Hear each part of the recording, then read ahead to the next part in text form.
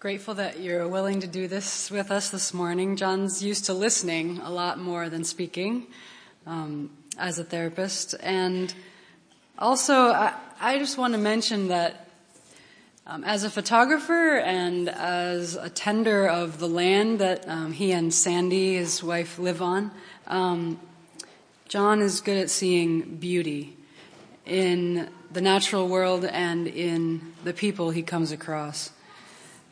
I'm grateful that I had a chance to spend a lot of nights and days at their retreat center, Fern Rock Retreat, and it's a prayerful and beautiful space. So with that spirit, John, we welcome you here with us. Why don't we pray together? Spirit of life and healing, fall afresh on us and on John today. Fill us anew with your love.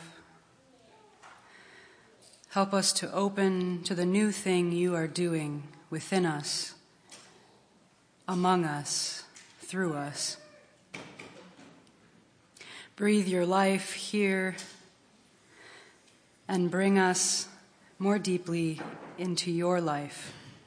We pray this through Christ. Amen.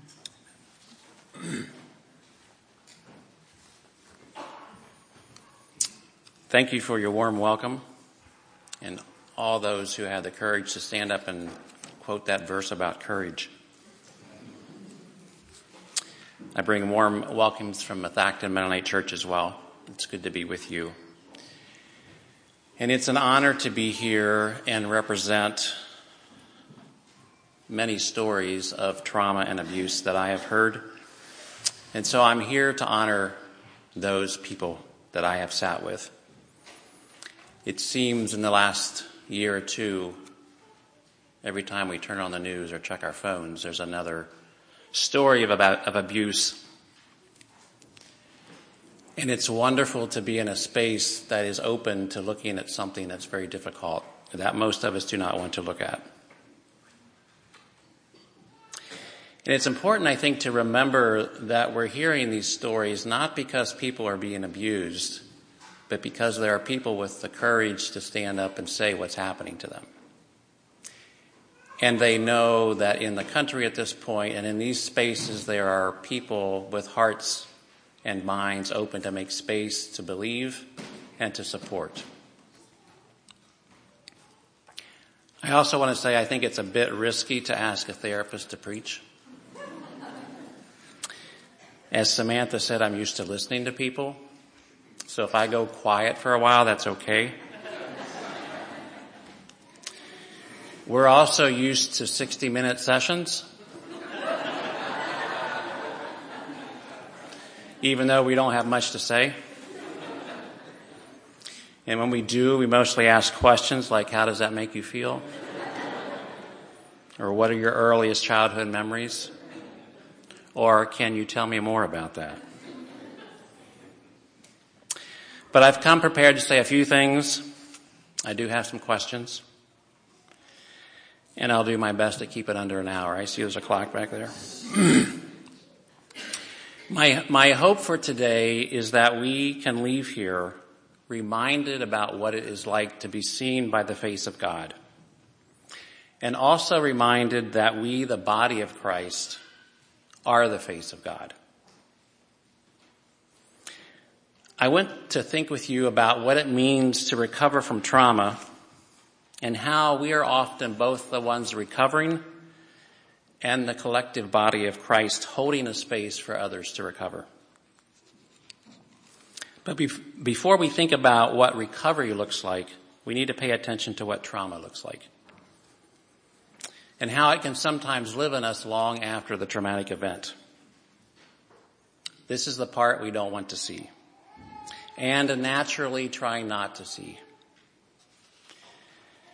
An expert in the trauma recovery field, Peter Levine, has said that trauma is the most avoided, ignored, denied, misunderstood, and untreated cause of human suffering. And he defines trauma like this. People can be traumatized by any event they perceive to be life-threatening. We become traumatized when our ability to respond to a perceived threat is in some way overwhelmed. I chose this Mark passage that was read for our text today because as I read this story through my therapist lens, I see a description of both trauma and a story of recovery. This man here described in the Gospel of Mark is the same man I met when I was a young therapist. I was working with a county mental health clinic, and as I was the newest therapist on staff, I was assigned to work with the most troubled clients, the ones who appeared to have little hope of recovery. I was tasked with working with those who had a major substance abuse problem and were either suicidal and are homicidal. Henry, the man described here in the Gospel of Mark, met these criteria. He was often brought to us by the police during a period of intoxication in an attempt to harm himself or somebody else. In and out of the county jail, in and out of our clinic, Henry was at least 6'8", with hands the size of dinner plates. And in one of his lucid, sweet, sober moments, he shared with me a brief story of his life. From his earliest memory on through the rest of his life, he was beaten for being alive. And this continued until he grew up and determined that he would never again be on the wrong end of a stick. So he lived by the rule, do unto others so they can't do it to you. One of my first visits with Henry was a visit to the jail. He was in handcuffs and shackles and coming off a drunk. As we were shuffling down a hall, he collapsed in a seizure there on the tile floor of the county jail, violently thrashing about, and no one could get close enough to help him without being harmed. Verse 3-5. This man lived in the tombs, and no one could bind him anymore, not even with a chain. For he had often been chained hand and foot, but he tore the chains apart and broke the irons on his feet. No one was strong enough to subdue him. Night and day among the tombs and in the hills he would cry out and cut himself with stones. When trauma is inflicted on us, God has wired our body for survival. If we have any warning that harm is coming our way, we naturally use our social, relational self to calm and connect with the threatening person, to try to decrease the threat. If this isn't possible, our sympathetic nervous system prepares us for fight or flight. Our brainstem recognizes we are under a threat, and our body is flushed with adrenaline and cortisol. This increases our heart rate, our blood pressure, our breathing increases, and our muscles tense, all in preparation for fight or flight. We don't need to tell our brain to do this. This is the God-created drive towards survival. If our brain determines that we don't have the strength to overpower our attacker or the speed to run away, our brain directs us to freeze. Don't move, don't resist, freeze. Freezing increases our chance of survival when we can't flee or fight. Our body is wired to survive. If this need to freeze isn't quickly resolved and our body can't return to a place of safety and comfort, we can begin to separate from parts of ourselves.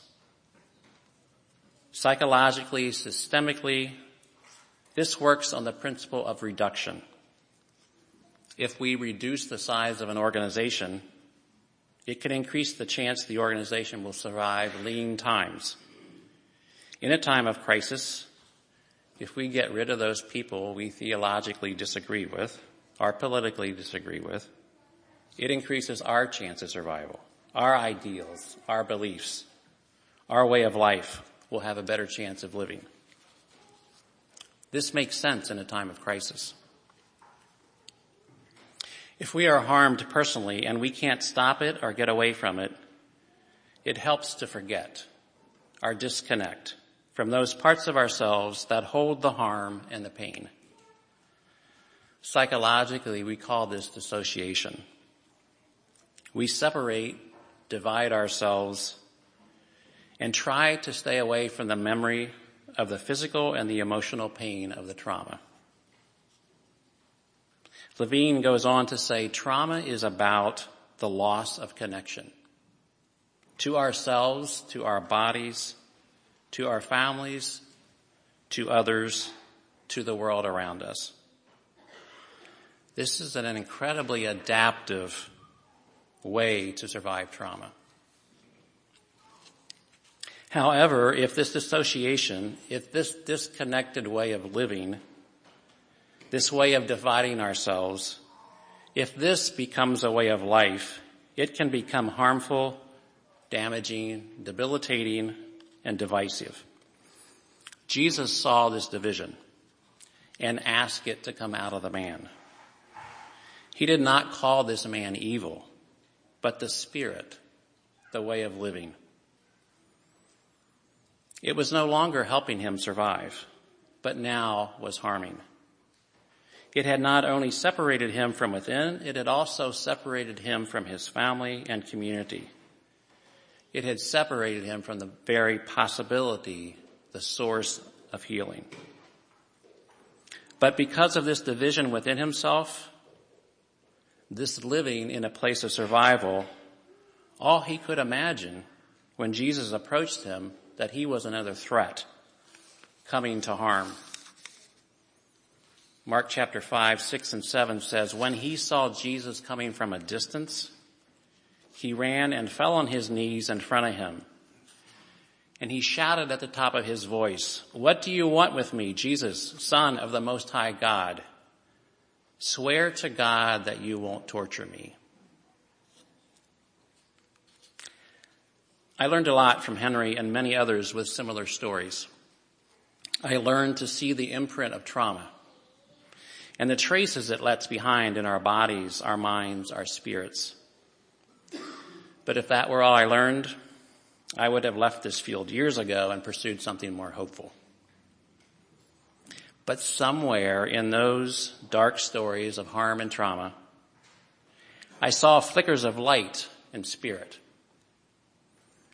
And it dawned on me that these courageous survivors were sitting with me again and again because some part of them dared to live, dared to seek out healing and connection again. And I began to learn that God also wired our bodies for healing, for recovery. And once I knew their stories of pain, I began to ask different questions. What keeps you going? Why did you come today instead of harming yourself? What part of you cares, keeps you living? In front of the sanctuary here today, we've lit 5 candles to represent different parts of ourselves. They may stand for our emotional self, our physical self, our social, our sexual, all parts of ourselves. And if you're a Harry Potter fan, there's a great illustration of this disconnection of ourselves when she talks about he who cannot be named being divided into, I think it's 6 or 7 parts and spread around the countryside so that he can survive. So when Harry and his friends are trying to get rid of him, they have to find each piece to do that. So again, a very adaptive way to survive. When we are harmed, it is possible that one or several of these parts will either be suppressed and disconnected or become overexpressed and accentuated. So a person sexually abused may survive by avoiding any sexual interest or desire, or they may become hypersexual and attempt to overcome the trauma by conquering, defeating it, not being subdued by the trauma. A person physically harmed may become aggressive and expect anyone who approaches them to harm them, like Henry and the man in our gospel story today.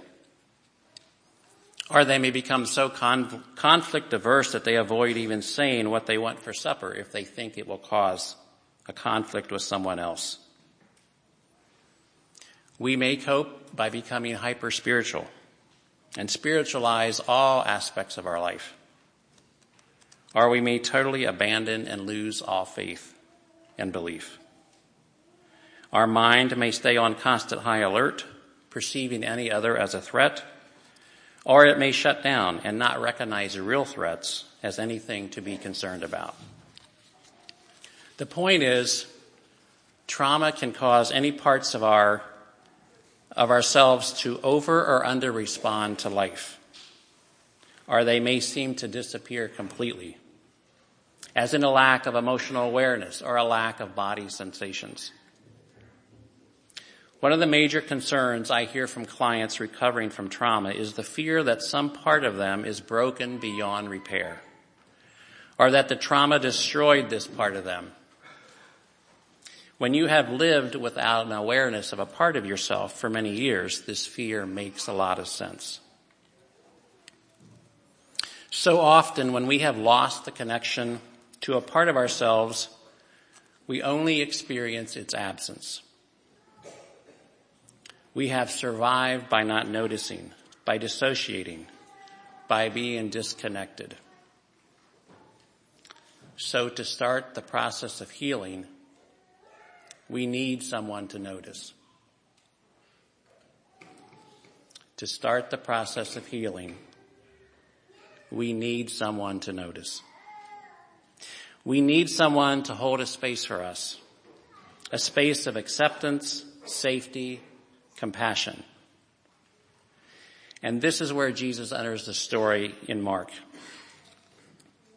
He sees the man and he sees the divisions and he names the fracturing of this man.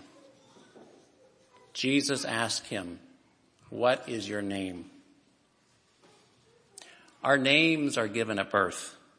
Our names are our personal identity, and they connect us to our family of origin, to our community. They connect us to ourselves. Jesus creates this space, this opportunity for the man to connect to his larger self, his many parts. To Jesus, he wasn't seen as an illness or a diagnosis, or someone engaging in sinful activity, or someone to be judged. He was seen as a man with a name who was in great pain and was doing his best to survive. "My name is Legion," he replied, "for we are many." He knew. He knew he was divided, and he thought that was the safest way to live. He did not know how to reconnect the parts. So Jesus begins the healing by noticing, naming, and creating a space for the man to recognize that he was divided and in need of connection. And now the next part of this story gets a little weird. After the man said his name was Legion and recognized that he was split up in many parts, he begged Jesus again and again not to send them out of the area. So Mark tells us that Jesus sent them into a herd of pigs, who immediately jumped into the lake and drowned. Why the pigs? Now, this might be stretching my therapeutic interpretation to the breaking point. But I have to wonder if the community's response to this event doesn't possibly give us a clue why Jesus sent these many parts into the pigs. Clearly, this herd of pigs was a source of income for the community, which this man was a part of. Had the community put the income and stability above healing and relationships? Was Jesus possibly trying to point out this conflict? Because look at the community's response. Mark says, when they came to Jesus, this is the community, they saw the man who had been possessed by the legion of demons sitting there, dressed and in his right mind. And they were afraid. Those who had seen it told the people what had happened to the demon-possessed man and to the pigs as well. Then the people began to plead with Jesus to leave their region. Why did they want Jesus to leave? Because their neighbor, their cousin, their son was sitting there clothed and in his right mind? Or because their income had jumped into the sea? Or both? Were they concerned that this man, now being of sound mind, might speak the truth and the source of his trauma? And that truth might threaten power and income? I told you we ask a lot of questions. And now this nice little twist that Mark ends this story with that indicates to us that this man has truly been restored to his right mind. As Jesus was getting into the boat, the man who had been demon-possessed begged to go with him. We know he's in his right mind. Of course he does. The community is upset that he is well and that the pigs are gone. Would you want to stay? And now in Jesus' response to this man, we see the wise, compassionate face of God. The God who created us to live in community, who understands that our trauma happens in the context of community, who also knows that our healing also must happen in community. Go home, he said. Go home to your family and tell them how much the Lord has done for you and how much he has had mercy on you. Likely not an easy thing to do. But in spite of those who are afraid of him, he must have had some support and love. For verse 20 says, so the man went away and began to tell in the 10 cities how much Jesus had done for him. And all the people were amazed. Amen.